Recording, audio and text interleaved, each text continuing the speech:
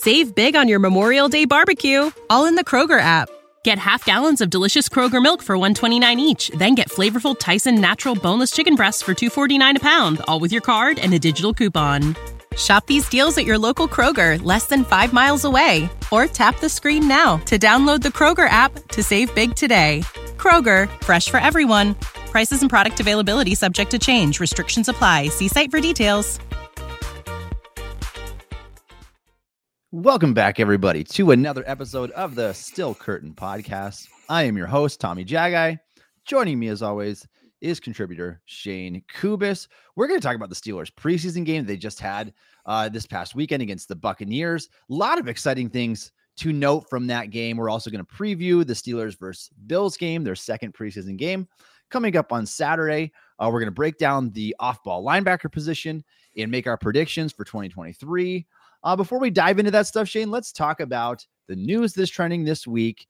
And we'll hit things off here with James Washington got released by the Saints. I feel bad for the guy. Not really able to catch on since leaving the Steelers. He had a short stint with Dallas, got injured there, pretty major injury, landed on IR. Only played addressed in two games for Dallas before being released by them.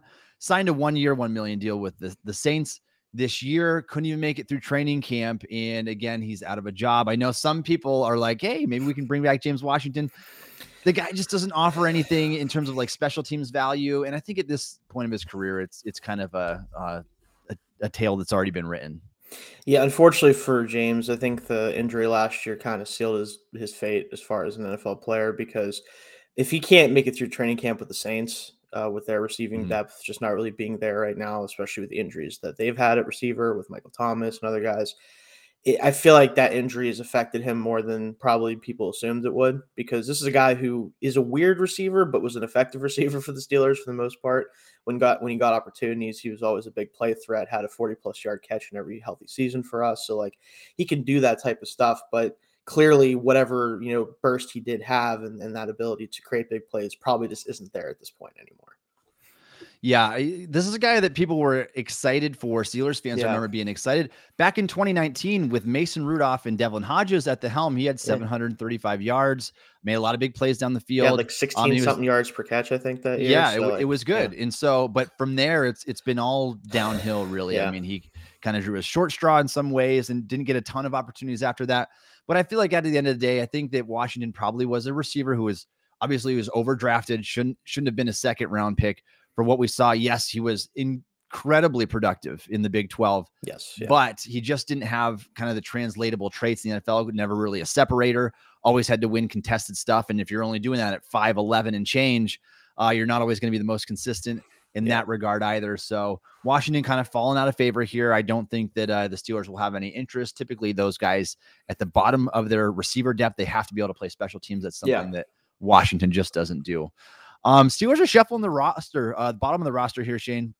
We've got a few more weeks left of this 90-man roster, and Omar Khan he's not laying down and just relax and saying, hey, we got 53 guys that we like. He's doing everything in his power to make sure that he's kind of cycling through and saying, what can we do? How can we get better here? And so earlier, a few days back, they exchanged a pair of cornerbacks. Injured Duke Dawson was waived injured. And Isaiah Dunn, they switched them out for a pair of cornerbacks here. They just recently signed Neville Clark and Lavert Hill. We'll see if either of these guys can stick around beyond just this next couple of weeks. And if anything else, they're changing the depth. Then the same at the running back position. They just cut Jordan Lovett, who they've only had in here for just a week or two, and then replacing him with Xavier Valladay, who is a guy with a traitsy prospect there, kind of a guy that I thought would have been drafted this past year, had a really good college career, Wyoming and Arizona State. And then he signed as a priority free agent with the Texans, didn't catch on there. And so now he's with the Steelers. Yeah, that's the one move where I could see that having some interest, because I think if he can play special teams in any way, which maybe that's why the Texans let him go. Maybe he didn't show any chops in special teams in camp. Could be, yeah. But if he can be a special teamer guy with that athleticism, because he does have some traits that people that I talked to a lot. There's some guys that really liked him in the scouting process because of the trades. Mm-hmm. He's an older prospect, though. I think he's 24, if I'm not mistaken. So, like, Yeah. that plays a factor at the running back position, although I don't think he had a ton of college production, so maybe that's not a huge red flag there. But definitely a guy that at least has, I think, the requisite athleticism to make an NFL roster. It's just, can he play a role that allows him to be the third or fourth back on a depth chart, which right now I guess the answer is probably no, but we'll see. Yeah, and Valladay is a guy. He's a lot flashier than the John Lovett or Greg Bell or these guys the Steelers have in there, more so than Darius is. And so I think that he's a guy that is going to offer some intrigue. Like if he explodes for a couple big plays these next 2 preseason games, I think that there's a chance that, I mean, Steelers are looking for practice squad help too. And so if they get a guy in the practice squad guy, so because I have to feel like right now, at least, Shane, it seems like McFarland is just so far above everybody else at the running back 3 spot, even though this is a guy that didn't crack that role last year. It was handed to Benny Snell. And so historically, what we know is that Steelers, they like their third running back to be able to play special teams. It's almost a necessity. McFarland doesn't offer that, but what he has offered is a lot of explosive plays throughout training camp the last 2 years. Last year in the preseason, he averaged 5.7 yards per carry. He's really well on his way to doing the same this year, 6 yards a carry in the first game. And he had another, 20-yard run that was wiped away from a holding call. And so, I mean, if you look at that, four carries and you have 2 explosive plays and a touchdown, I mean, McFarland is doing everything that he can to secure that job. And I think that he's earning it. But I like that Khan is still trying to say, how can I get the best competition in here right now? And so Valladay is an interesting guy. Keep your eye on him. I'm interested to see what he does against Buffalo, and if he can bust off a few of those plays. Because if you go and look at some of his college film, he does have that type of upside. He's the 4.46 speed with the 40-inch vertical, and he's a very explosive football player. So I'll interested to see what he does there. Let's talk about the Steelers versus Bucks here. Let's go. We're going to backtrack just a couple of days here, because you and I do this show once a week. But I want to touch on a few of these things, because in terms of preseason performances, Shane, it doesn't get much more impressive than the one that we saw. Now, again, it's preseason. The Bucks were missing a lot of players. It's not a great team, an opponent to begin with. But we saw the things that we wanted to see. Like, we wanted to see Pickett come out and have a very good first drive, and then so good that Tomlin's like, I've seen enough. Yeah, that's exactly what happened. The same with the connection with Pickens, who capped it off with a 33-yard touchdown. Calvin Austin was very explosive, had 96 scrimmage yards, including the 67-yard touchdown, a couple nice plays on the end arounds. McFarland looked good. Nick Herbig looked awesome on defense. He gets my game ball for that. I thought his performance was outstanding. Keanu Benton, likewise. And so we're seeing these young guys show up in their first preseason action, and it's exactly what we wanted to see. And so definitely had that feel going, at least for that game. We're going to see if they carry that into that. So we'll do our preview for that. But Shane, go ahead and rattle off a few winners and losers from that game, if you could, for me. So for me, I think the winners were really a lot of the young defenders, right? You talked about Herbig, Benton. I think Leal had a really good game. Like, all those guys really showed some improvement, and especially Leal, because we've seen him in the NFL last year. I liked what I saw from him playing, and he did play really true interior for most of that game.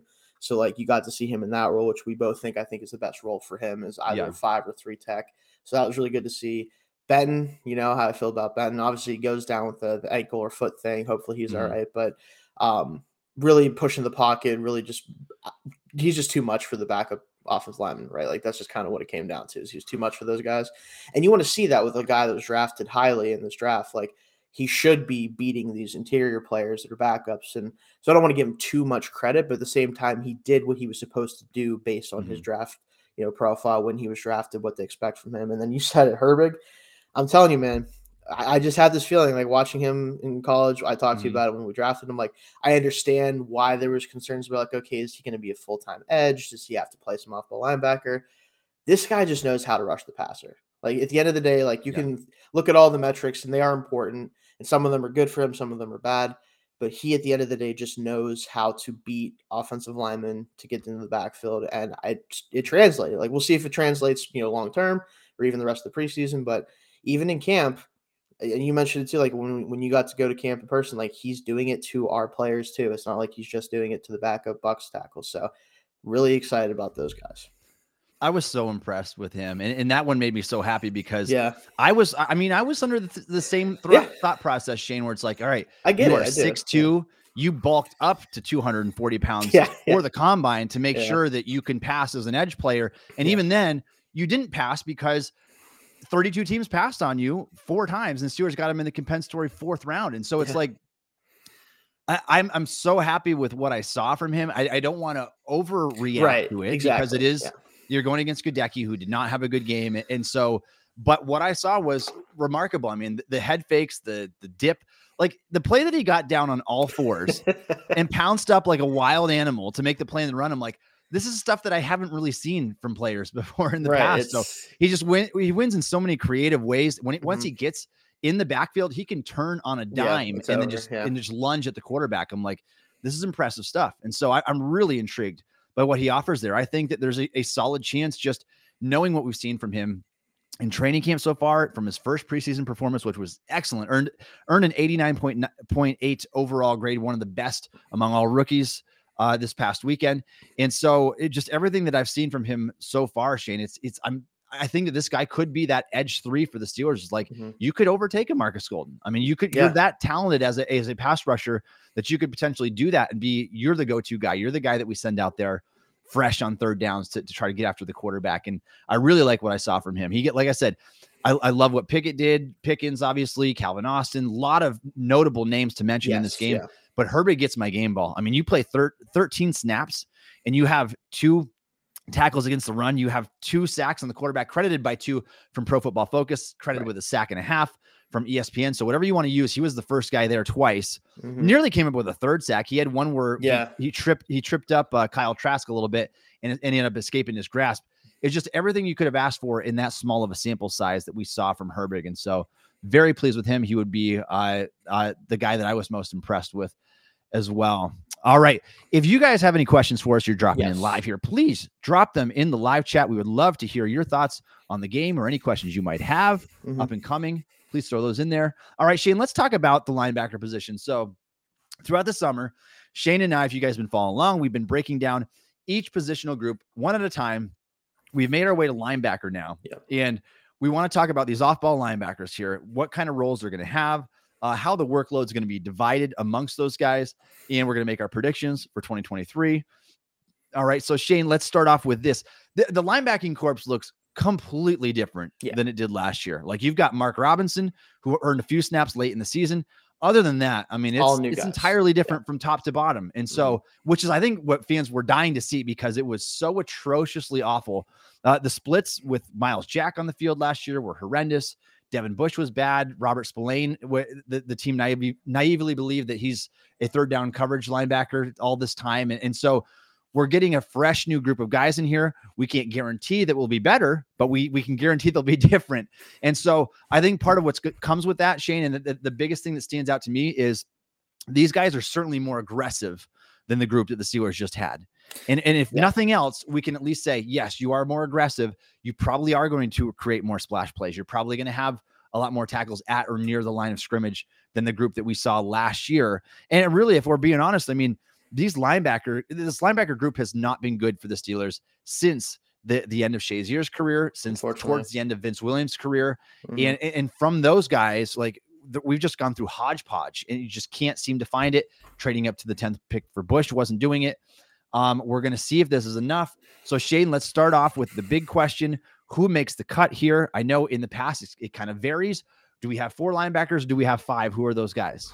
So I think if it's 5, which we did carry for pretty much all of last year, if I'm not mistaken, there's always 5 guys on at least the 53. Marcus Allen, that kind of special teams specialist guy. Exactly. Yeah. And then like you could argue Killebrew's kind of a linebacker, but that's just besides the point, but whatever.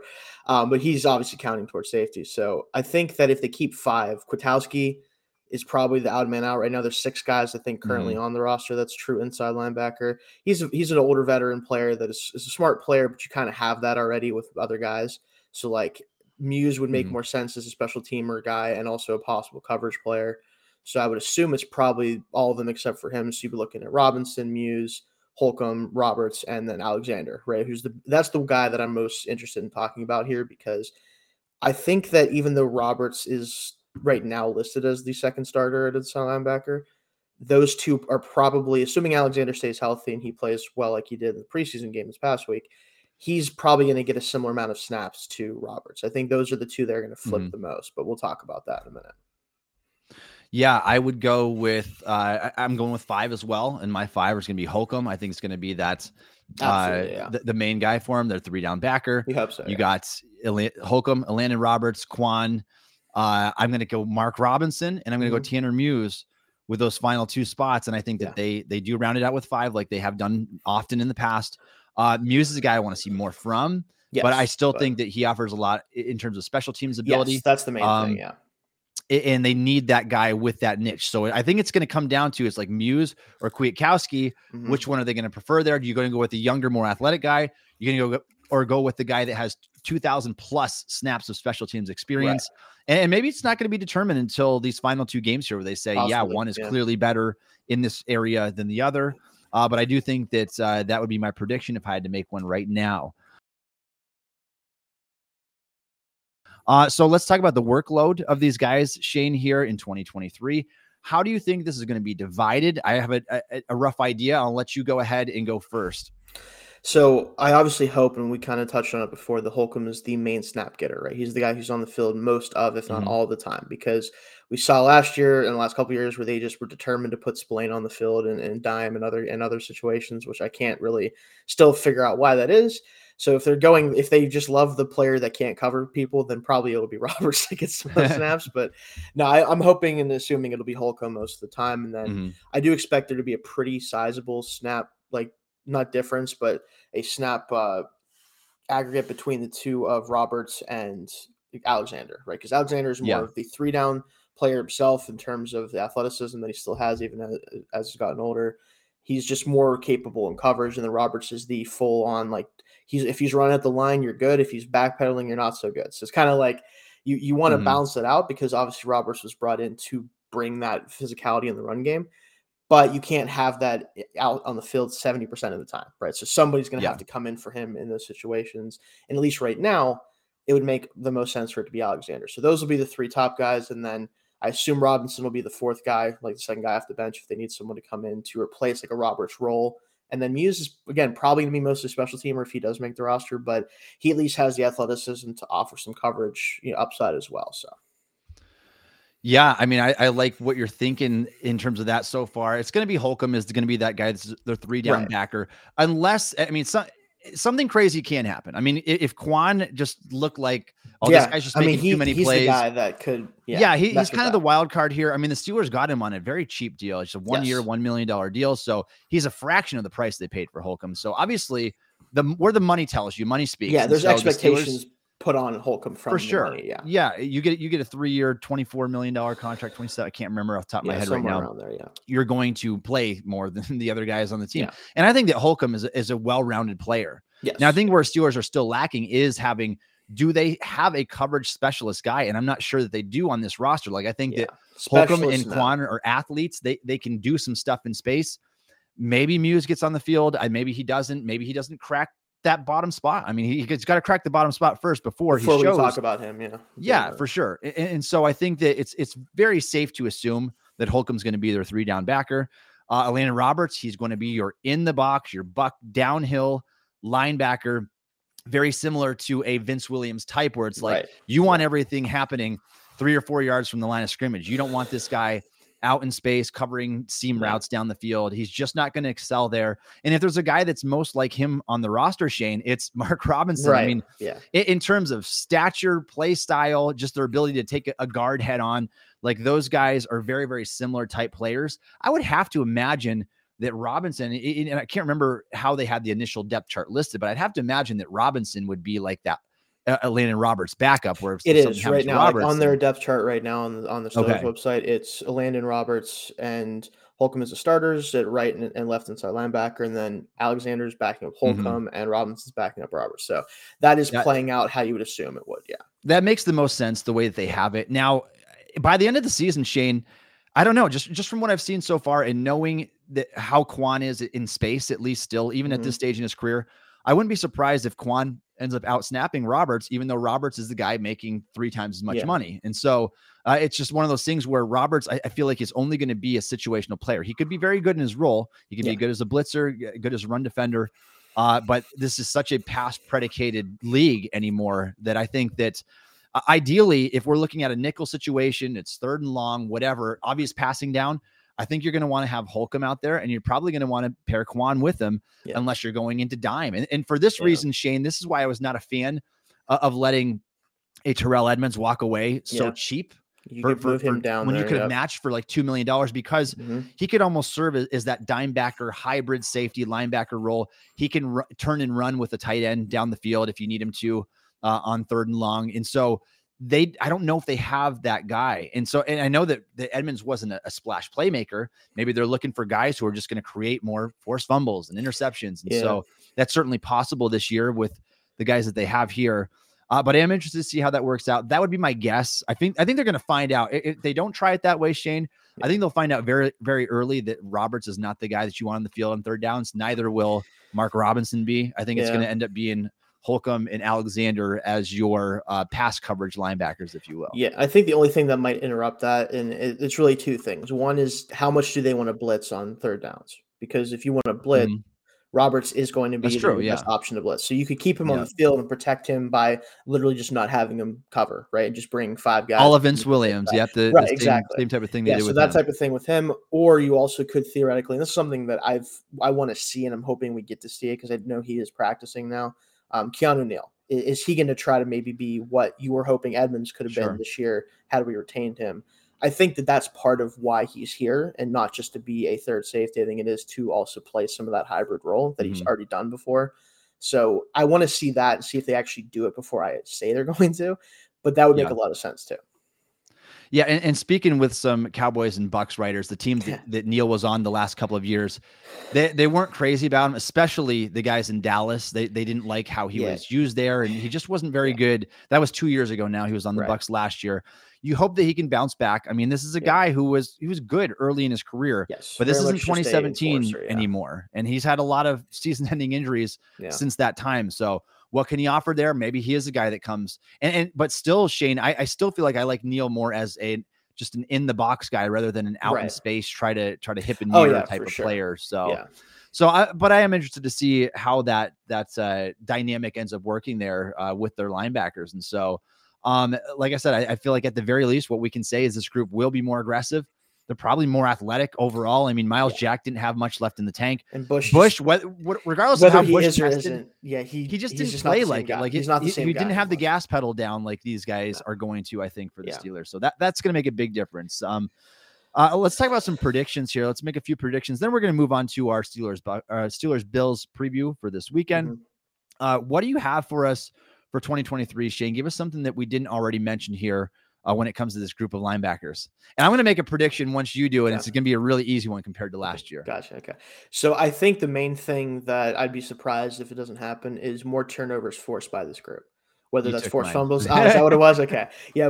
And that's kind of, I think we're on the same page, right? Because we just did not get that from that group last year. There was no coverage instincts. There was no batted balls, really. Nothing. No real impact plays from this group. And I think that, do I think that this is like a even top half of the league linebacker group? Probably not, but it doesn't have to be, right? Like not with the way that this defense plays. They just have to not be getting picked on like Spillane was last year, like Jack was. Like all these guys were just getting picked on whenever there was an opportunity to, and they weren't even doing the thing that linebackers at least have to do, and that was fill in for the run, right? Like you have to at least be able to not just run and chase guys after they've gotten 8 yards. You can't just run up to the line and hope that they run into your arms like Bush seemed to want them to do last year. Like you have to be more aggressive. And you talked about, like, this is definitely a more aggressive group. I think Quan Alexander, especially, well, him and Roberts especially, but they really encapsulate that. Like, I'm going to come to you and end the play. I'm not going to let the play come to me.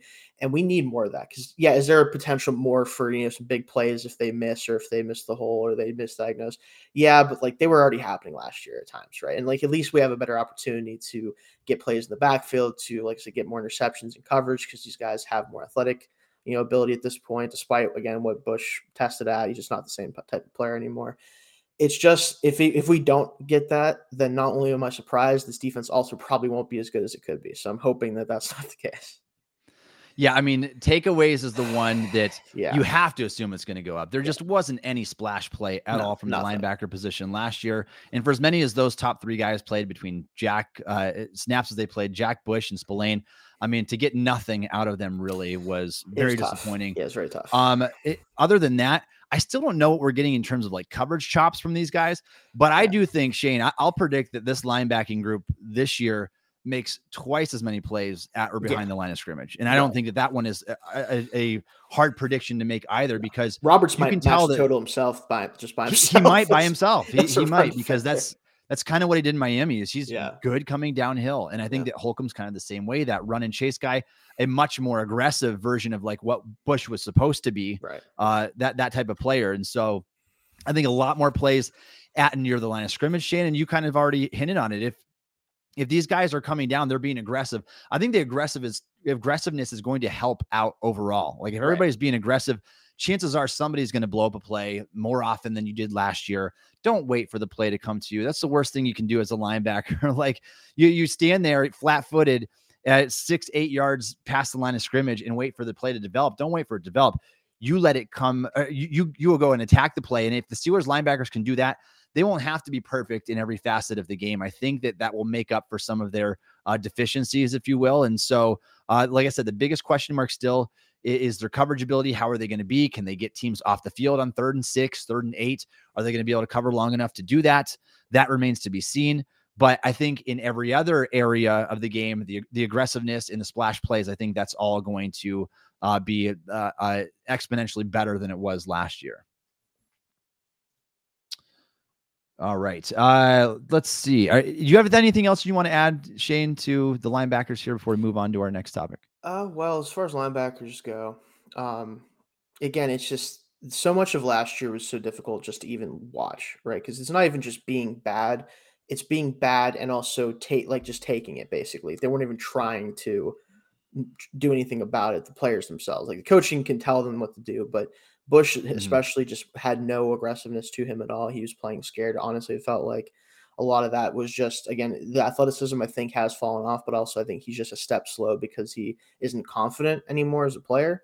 And, we'll see if he can turn around Seattle, but like just the lack of confidence in their own abilities was really just very easy to see last year. This group, however, I think does have a lot more of that confidence going in, and especially Quan Alexander is a guy that, like, I really hope he gets on the field a lot because he's had a lot of injury issues in the past, and it sucks to see player like that. But when he's been on the field, he's been a good player, so I think he can continue to do that for us as well. So yeah, and he was part of a very good Jets defense last year, and so I'm interested to see what happens with Quan this year, especially being surrounded by all-pro players. Now you're on a very talented team. Not that he wasn't last year either. We got a couple comments in here. It's great time to see you as always. Totally on top of things developing at Steelers. Best wishes, Jim. Thank you for that. And what else do we have here? Grant claims that the offense, Fields to stud tight ends can be virtually unstoppable. Do you agree with that? I mean, I think that I think that Washington is the perfect fit to pair with Freiermuth. Like I think that Freiermuth is today's F tight end. He's not as athletic as a Travis Kelce, but he's a guy that can create space. He's a fantastic route runner, silky smooth, soft, natural hands, can do a lot of stuff after the catch. You pair the big-bodied, inline blocking Y tight end like Darnell with him, and I think that could be one of the best 1-2 punches at the position in the league. I really do. And I know that this seems premature. We have not seen Darnell Washington in so much as an NFL game yet, but just watching what the 21-year-old was able to do this past year at Georgia. I mean, the guy, there's a reason he's called, like I said, the extra offensive lineman, because that is how he plays. And so not only can he do that, the guy can get vertical down the field if you do run play action. I think that it is going to be a really good 1-2 punch. Unstoppable. I don't know if I'd use the word unstoppable, but I think it's going to be solid. I think that you're going to see the Steelers run a lot of 12 personnel, a lot of 22 personnel, because they're going to realize that you want these two tight ends on the field a lot.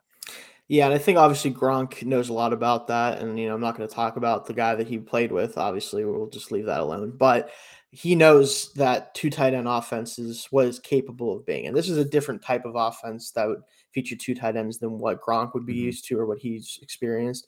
But I think his main point is that if you have two guys who aren't traditional wide receivers, body type wise and skill set wise, who are both able to impact the game while on the field together. It's really hard for defenses to match up with them schematically, especially now that nickel is base. We hear that all the time.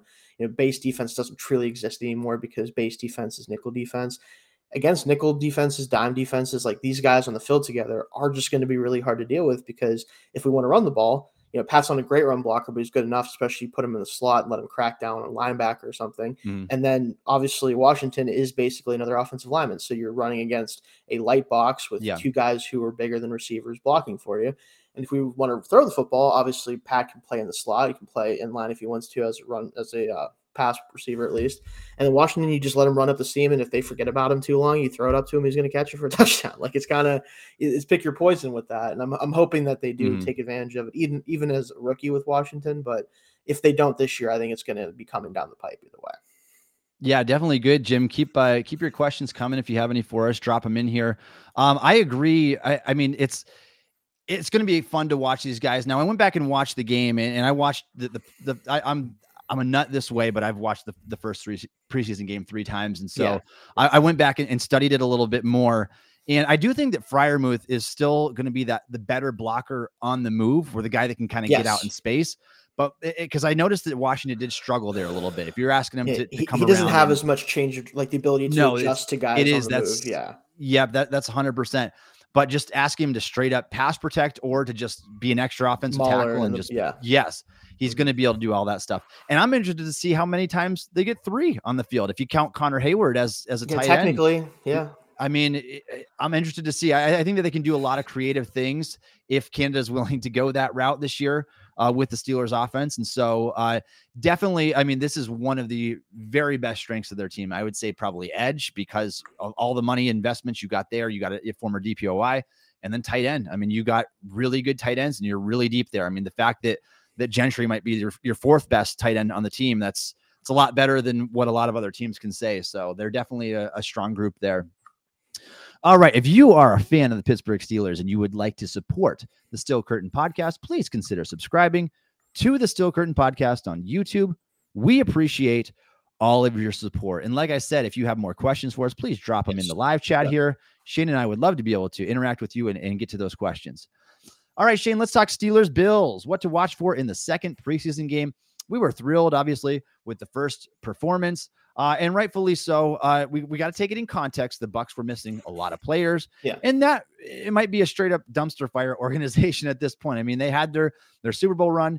They are a couple years removed from that, and they're just not an overly talented team at this point. The Bills, on the other hand, this is a good football team, and I'm really interested to see how long they play their starters for. Like, ideally, Shane, I'd love for both of these teams to play their starters of the whole first half. I know that's not going to happen. Probably not. I'd love to see that. Because this would be a great dress rehearsal game going against one of the top 3 or 4 teams probably in the NFL for this upcoming season. So we want to highlight, we've talked about some of the biggest things we noted from the first preseason game for the Steelers. What are some of the things that we want to see from this matchup, Shane? And we'll fire through these. And if you have something that you would like to see, drop it in the chat, and we will get to that as well. I want to see a repeat performance from Kenny Pickett. That's one of the big things I want to see. No, he does not necessarily have to have 147 passer rating or go down, march down the field and cap things off with a 33-yard touchdown drive.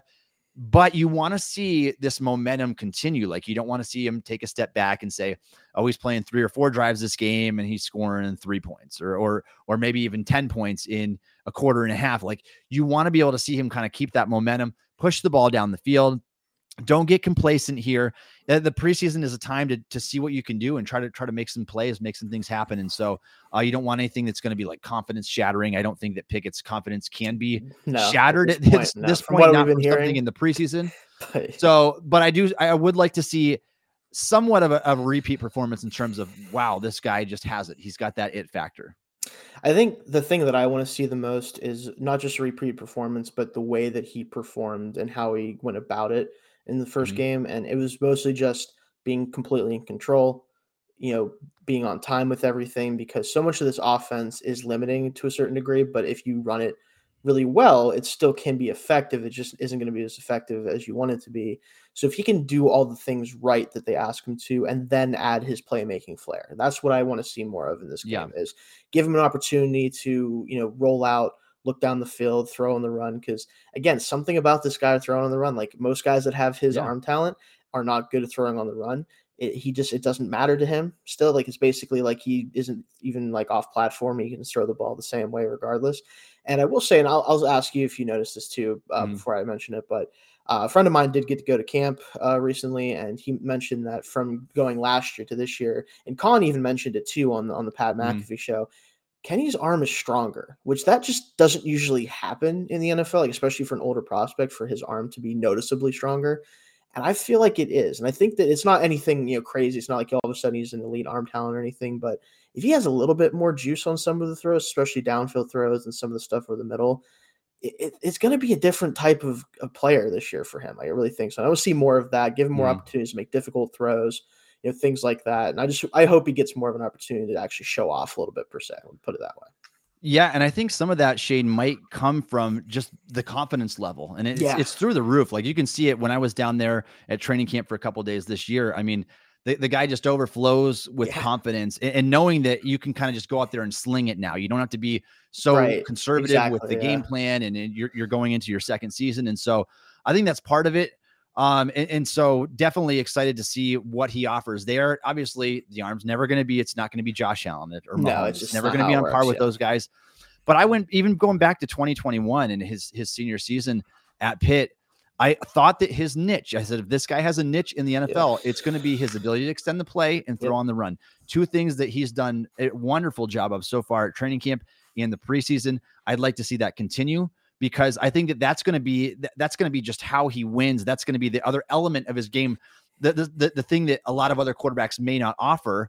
Whereas just as a straight up pocket passer, maybe he is on par with a lot of these guys. Right. But can he go above and beyond with the ability to hold the ball 4, 5, 6 seconds at times to get roll out, keep your eyes down the field until you finally find somebody getting open. I do think that he's going to be able to do well there. And the other thing that I noticed, Shane, too, both in this game and when I was there at training camp, is it's not just rolling to your right anymore. I know it was like predominantly like his Pitt career. It's like very good rolling to your right, not as good rolling to your left. He looks awesome rolling to his left. And he had a couple touchdown passes when I was at camp rolling to his left. And so he looks every bit as accurate and as comfortable now rolling to his left as he did to his right.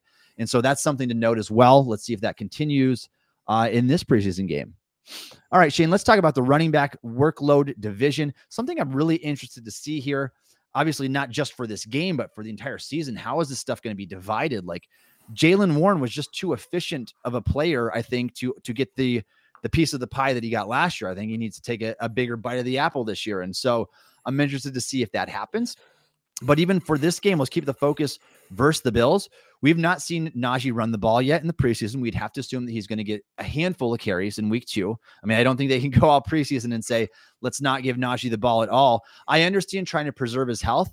At the same time, you might be I have a feeling, Shane, that the Steelers are going to eventually take somewhat of a committee approach anyway, just because they're going to have a few guys in that role, especially Warren, that you're not going to want to take him off the field too often. I think he's going to be excellent in that third down back role. So I'm interested to see how the 3 big running backs look this week, that being Najee, Jaylen Warren, Anthony McFarland, who is in the clear lead for the running back 3 job, who again, McFarland, 5.7 yards of carry in the preseason last year, 6 yards carry in the first game. The guy has some ability to break huge plays if he gets out in space. So if these guys are given about an equal amount of touches, I'd love to be able to see what the results look like at the end of the day. So I'm very interested to see the running back workload, how that's divided this Saturday. Yeah, me too. I think that ideally you do want to get Najee some work, even though again you want to preserve him. But I think that he has to be healthy at this point, right? Like, he already was healthy at the end of last year. Like, unless he's dealing with an injury we don't know about, which again is possible based on how it was handled last year, I guess. He should be fine to get some work in, and he needs to get some work in. And I want to see Jaylen Warren get a lot of carries in this game just to kind of get him warmed up a little bit, because like you said, he is going to have a bigger role regardless. And I think it's partly because they are going to focus on running the football even more this year to a certain degree, but he is going to get more passing game work, I'm sure, this year as well. His pass blocker has been really solid in camp. He's definitely their best pass blocker right now. So he's going to be valuable for that if he doesn't go out on the route. I have seen reports that Najee is getting a little bit more work in different types of routes, which is great because I don't think what they have done with him as a pass receiver so far has been very good for what he can do as a receiver. Because his main thing is his quickness at his size is really a weapon, and that's really good for the ability to run routes. And I've seen him do it at Alabama. So hopefully when he does get out there, maybe those two can play with each other too as well, something we haven't really seen a whole lot of yet. But I do want to see Najee get some work. McFarland is just so explosive, and we've talked about it for a couple of years now. Having a third running back you can just throw out there for a couple carries, and he might take one.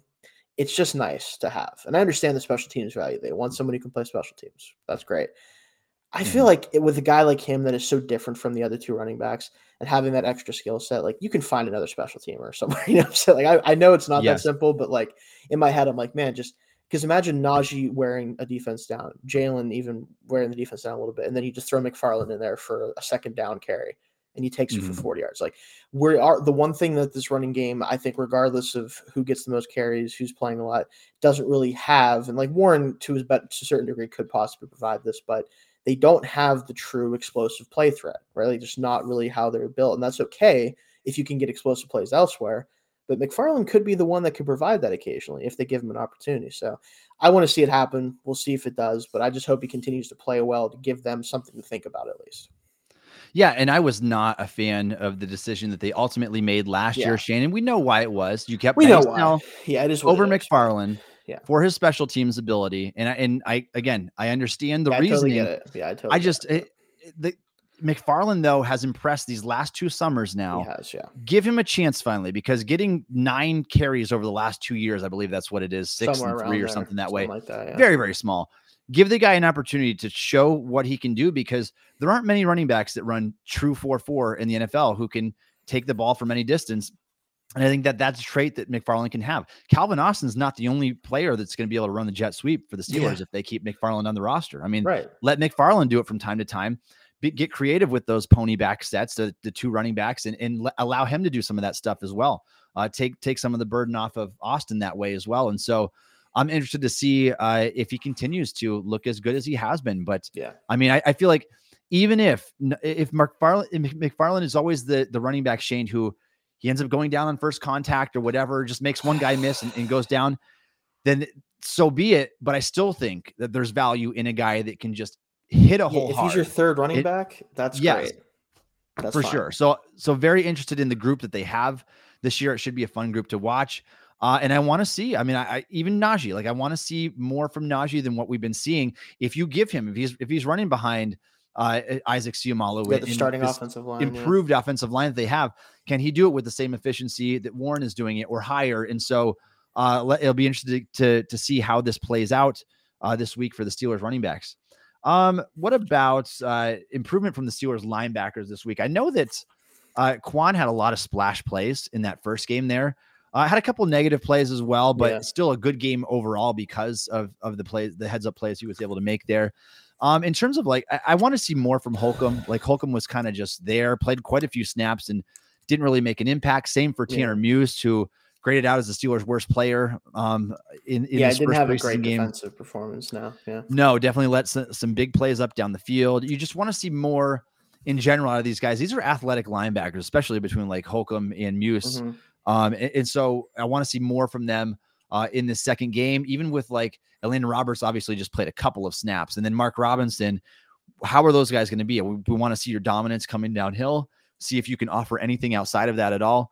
But just more from the linebackers overall. Save big on your Memorial Day barbecue, all in the Kroger app. Get half gallons of delicious Kroger milk for $1.29 each. Then get flavorful Tyson natural boneless chicken breasts for $2.49 a pound, all with your card and a digital coupon. Shop these deals at your local Kroger, less than 5 miles away. Or tap the screen now to download the Kroger app to save big today. Kroger, fresh for everyone.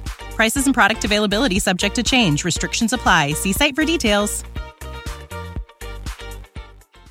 I think.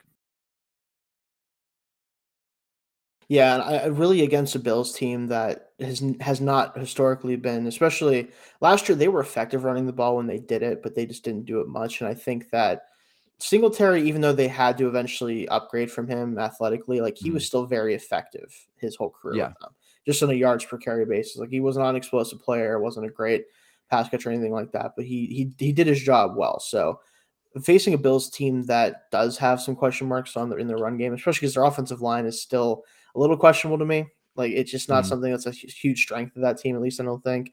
I want to see these, especially the run defenders, kind of impose their will on this group, right? Like that's what I want to see happen. And then the coverage in the preseason with linebackers, like I feel like a lot of the time, like everything's pretty basic, so it's not that hard to manipulate them. It's not hard to kind of avoid some guys in coverage, but I do want to see more from Holcomb, like you said too. If he's going to play a lot of snaps, right? Because he might, based on how the Week 1 preseason went. So just seeing more, like you said, from these guys, a couple more big plays, because Alexander's really the only one that made true like impact plays, I think. In that game.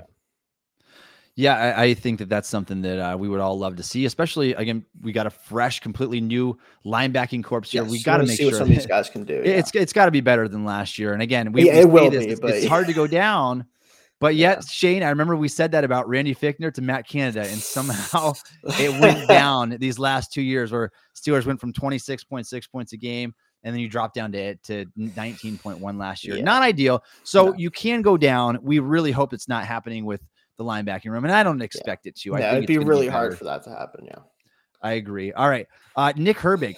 This is a guy. He might be the single most player that I'm most excited to watch. Can he repeat his performance? Because we saw what he did on 13 snaps. My goodness, if the guy can come out here against Buffalo and do very similar stuff that we saw in his first ever Steelers performance, I'll be very pleased with that. And that'll be even added confidence that no, this guy does not have to switch positions. Yes, he can hold up on the edge. And some reason, Shane, it didn't seem like it mattered in the first week that whether it was a run play or pass play, like he was going to be in on it somehow. He was going to find a way to get near the ball, and that's what he did. And so I want to see if he's able to repeat in this game. I'd like to see him get some work with the starters, like maybe only have Watt out there for a series, put in Herbig, and then have him go against that big offensive line of the Bills and see if he can do anything against the starting Bills offense. So I'd like to be able for those two things to line up and say, here's your chance, go out and play against this starting unit of one of the best teams in the league here, and then see what you can do. So, and if he can do it again, that's going to be really impressive, I think. Yeah, I think that's actually a really good point, is the fact that it's very unlikely we see TJ Watt very much at all, right? Like at this point, there's no reason for that, for like a million reasons that I can think of right off the top of my head. So it's very likely that, depending on how long the Bills play their starters too, you got to kind of see if they'll play ball a little bit, but he's probably going to get out there at some point against starting caliber players, at least mostly. And if he does what he did last week in any capacity, this guy's going to play a lot of snaps on defense this year. I really think so. Because like the ability to I think part of the reason why TJ Watt and Highsmith have played so many snaps so far the last couple of years is because there's been nobody that the Steelers can go to other than Ingram for that brief period that they can say, okay, we can take one of these guys off the field and not be in a lot of trouble, right? So I understand that. Like as much as we harp on like the edge depth and like, oh, they need to get these guys a break, who are you going to take out and who are you going to put in, right? The last couple of years. Yep, that's been the problem. Yeah, if Herbig can give them a reason to say, oh, we can take, and Golden too, but like if they can give him a reason or give them a reason to say, hey, we can take TJ Watt off the field a couple snaps. We can take Highsmith off the field a couple snaps, give them a break. They're going to do it. I think so. And I think Herbig will be that guy if he continues to play like he has. Yeah. And one more thing I'll say on Nick Herbig real quick here. During that first preseason game, and this is also evident at training camp as well, Herbig is heads and shoulders above Quincy Roche, above David Perales. Right now, I mean, especially, it's really not close between them. And as many snaps, Perales and Roche combined to play 89 defensive snaps in this first preseason game, and yet their impact was very minimal. Herbig goes out there for 13 snaps and gets a sack and a half and an additional pressure after that, 2 stops against the run. I'm like, this guy's all over the field, and these other guys, not so much. So the gap right now is wide. It's kind of like the one we're talking about between Anthony McFarland and running back 4 right now. It's very similar with what we have going on with Nick Herbig. And this isn't counting Marcus Golden, because Golden's a veteran, played very limited. I'm interested to see how that ends up shaping out this season, though, Shane. It's like maybe Golden will be the guy that starts at the beginning as the first edge player off the bench in the rotation. And it might not take long at this rate before Herbig inserts himself as that guy. So that'll be interesting to watch. We'll see. Let's talk about Calvin Austin here. Again, another guy we would love nothing more than to see another one of these nearly 100-yard performances, the huge touchdown pass. We can't expect the same type of thing to happen this week, Shane, but a couple explosive plays. I mean, one here and there. I mean, it'll get the Steelers thinking, like, this is a guy, maybe we should have him on the field more often than not. I mean, maybe he's a guy that can overtake like an Allen Robinson role earlier than anticipated, because there's a lot of upside with a guy that can take the ball the distance from at any point in the field. Obviously, Robinson is not that guy at this stage in his career at all. I mean, he was never really that type of run after the catch player. Right. He is going to be that. He's the sure-handed slot receiver, body catch or body possession type of receiver who's not going to do a ton after the catch, probably like the 7.5 to 10 yards per catch range. Austin offers something very, very different with a lot more explosive play upside. Can he carve into that role early on? And they obviously, these are two different players. They do two different things, but is 11 personnel going to be best with Calvin Austin on the field? That's what we want to see. Yeah, I think what I'm hoping he does in this game is continue to show that his skill set is not only so different from everybody else's, but it's one that is too valuable not to keep on the field a lot of the time. And ultimately, I still think, especially to start the year, kind of no matter what he does, he's going to be essentially the primary backup for the Z spot and the slot spot. Like, I think he's going to be the fourth receiver, the first guy off the bench, pretty much regardless of who comes off the field. And I think as long as he's that role, it's going to be a higher volume role than it's been in the past, because he offers more than the fourth receivers offered the last couple of years. But more importantly, like, just having him on the field, it makes defenses have to think about it. Like, right now, when we line up with our starting three receivers, like, they know, okay, Deontay's the guy that's going to probably get open because he's going to separate from whoever we put across from him, which is kind of what it is. Hopefully it's a 5-yard slant. Pickens is, you just got to hope they don't throw him the ball 20 yards down the field, because if they do, we're just going to have to hope for the best. And then Robinson is the possession guy, right? Like, that's kind of what it is. If Austin's out there, they have to know where he is at all times, because if they let him get behind him, if there's one false step, like we've seen it in practice, like even a guy like Minka Fitzpatrick, like I saw the other day a clip of, like, he made one step up towards the box and Austin went past him in the corner, and there's no hope of recovering. Like, it's just not going to happen. If defenses know, like, okay, we cannot let this guy get a step on our last defender, because if he does, it's over. It affects how they play. It affects how aggressive they can be, right? Like, that's something that I think is valuable to this offense, especially that doesn't really create a lot of big plays naturally. At least making the defense think that there might be a big play opportunity can hopefully open up some of the stuff that they're going to want to do anyway. So that's really the biggest thing for me with them, I think. Yeah, for sure. And I think ideally, Shane, in this perfect situation, you've got a trio of receivers that each offer a unique niche to their game. Completely like, different Deontay players. can get open at will. George Pickens can rise up and catch the ball over anybody. And then if Calvin Austin can be the guy that is the huge yak guy on the team, like, that would be awesome. Get him in a drag, get him in a quick slant, just lead him out in space. Because honestly, I went back and watched the all 22. There was room for an even bigger game from Calvin Austin, even though he had nearly 100 scrimmage yards already. But if you go back and look at that game, I mean, there was one where it was Trubisky, I believe, that missed him on a deep post. He was wide open across the middle of the field, and you put the ball anywhere out there in space, he's got room to get a lot of yards after the catch on that play too. And so he's going to be able to do that kind of stuff. Like, if you're not going to stay disciplined with him, you're going to have to. I mean, you could be in trouble there, because he is so explosive after the catch. I mean, there's a reason this guy ran a 4.32. He had an 11-foot 3 broad jump. Like, he's insanely explosive. And so, and even when it comes to like the jet sweeps, Shane, teams have to stay so disciplined now. When you have a guy that's this fast, you could see how easily he picked up like 11 yards a chunk on those jet sweep plays. And the safety isn't it was to come down. It's going to be bad for you. Yeah. You've got to stay so disciplined now. And I think it's going to help out the running backs that are just even having the threat of that play, taking it around the edge like that. And so interested to see what he offers in the second preseason game. Keep an eye on him. And we got one more listed here, Shane. And again, one more time, if you are still with us, if you if you'd like to chime in with any other questions or thoughts on the upcoming game that you'd like to share, please do that now. I have Broderick Jones versus Dan Moore Jr. The race right now, I feel like it's close enough, Shane, where we can start talking about it a little bit to say, I mean, who's this ultimately going to belong to? I still think that obviously we have to say that that the veteran has the leg up right now. I mean, Broderick was playing late into the game. Not that that's a bad thing. You want him to get as many reps as humanly possible during the preseason, because especially if he's not starting the year out, he's going to go back to sitting on the bench and just learning with a clipboard instead of being out there. So you want him to get all the reps he can. I would expect, again, these last 2 games, Broderick still to get a lot of reps at the left tackle position there.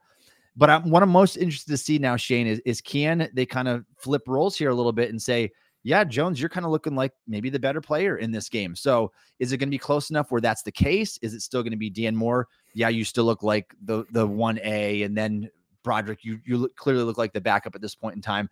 And the other thing, Shane, that not a lot of people are talking about right now, I thought Okorafor had a horrendous game. I know it was only 10 snaps, but boy, the guy had a few really, really ugly reps, and he got Pickett hit on one of them as well. Is it a situation where we can start talking like, hey, maybe Broderick should go out there sooner rather than later? And maybe the competition should be over at right tackle instead of left tackle. Maybe, I know Dan Moore, you haven't played there all through Texas A&M and even till today, other than the snaps that you've got in this year's training camp, but maybe the competition should be over there and not at left tackle. I mean, I certainly think if we're just using a very, very small sample size in that first preseason game, Broderick was clearly better than Okorafor, even with the penalty that also had a sack allowed on that play. That wasn't all his fault on that play. Tanner Morgan rolled out to his left when he could have stayed in a clean pocket. And so if you watch the all 22 on that play, you can see that it's not just him. Grade wise, I mean, you're talking like a 66 grade for Broderick compared to a 38 grade for Okorafor last week. It wasn't very promising at all. And again, Okorafor is going into year 6.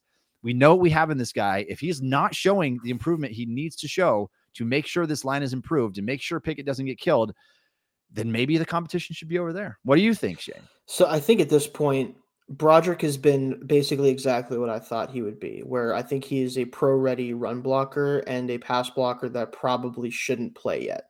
And I think that the problem with it, right, is if you move more to right tackle, which I think is eventually going to happen, whether it's this year, next year, or whatever, I think it's going to end up being the case. Like I think Okorafor is going to be gone after this year, pretty much guaranteed. Unless he really plays really well in the regular season and they can justify keeping him for the rest of his contract. But that's going to happen. I think Broderick has to, as much as he wasn't awful by any means in the preseason game, the reps I've seen of him in training camp have been pretty rough. Granted, we're dealing with really impressive pass rushers, including Nick Herbig, who is really impressed. So it's not exactly easy for him out there. And none of the tackles have been particularly great. But I think as a pass blocker, he still has a lot of deficiencies that I think against, especially certain matchups, will get him beat pretty consistently. And I think that until some of that is cleaned up a little bit, I'd rather let the veterans go out there and just kind of keep a stability about this offensive line. Sure. And then allow Jones to actually not just earn it, but give him the opportunity to clean up some of that stuff before inserting him into the lineup. But like you said, if Okorafor is really, truly bad, now granted, you said 10 snaps, it was bad opening game for him. If he's close to that bad for multiple games into this season, I think they're going to pretty much have to do that, right? Like it's going to come down to like, you can't let him go out there and keep getting killed. So what do you do? Like, what's the solution? I think that would be the solution is you move more to right tackle. Like it seems they're interested in doing anyway. And you let Jones go out there and take his lumps and you hope that Kenny can kind of just make it work. And luckily, because we have a quarterback that isn't a statue anymore, right? Like when Ben was playing still, like you could not afford a player like Jones to go out there because he is going to get beat sometimes. With Pickett, you have an opportunity to allow him to take his lumps without it necessarily derailing the entire offense because he can make plays with his legs. So hopefully, as long as they can work that out and it's not a huge liability, we could see that happen as soon as, maybe even a few games into the season, if not midway. Yeah, and priority number one needs to be how can we protect Pickett to the best of our ability? Right, exactly. I think they're obviously going to prioritize that rather than how can we get our young guys on the field, right? Yes, so absolutely. So that's the right approach to take because you don't want to ruin Pickett's confidence early in the season or get him hit. I mean, the guy had 2 concussions last year, so it's really important to keep him protected moving forward. Yes, Okorafor had a rough game. Now, if he repeats that, then there's cause for concern. Let's say he goes from playing 10 snaps to playing 30 snaps and he's still in this that game, bad. and he still looks that bad. Yeah, then you got to start talking. I really think you need to start talking at that point because the competition is all close enough. I mean, these 3 guys in camp are close enough that you should be able to say what's best for us here. Right. And we know that Broderick is going to be the guy at some point early in his career. Yeah. So should you delay the inevitable, or should you get your best unit out on the field right there? It's hard to even say what that is, Shane, honestly. Yeah. And like I said, I've said this a couple times before.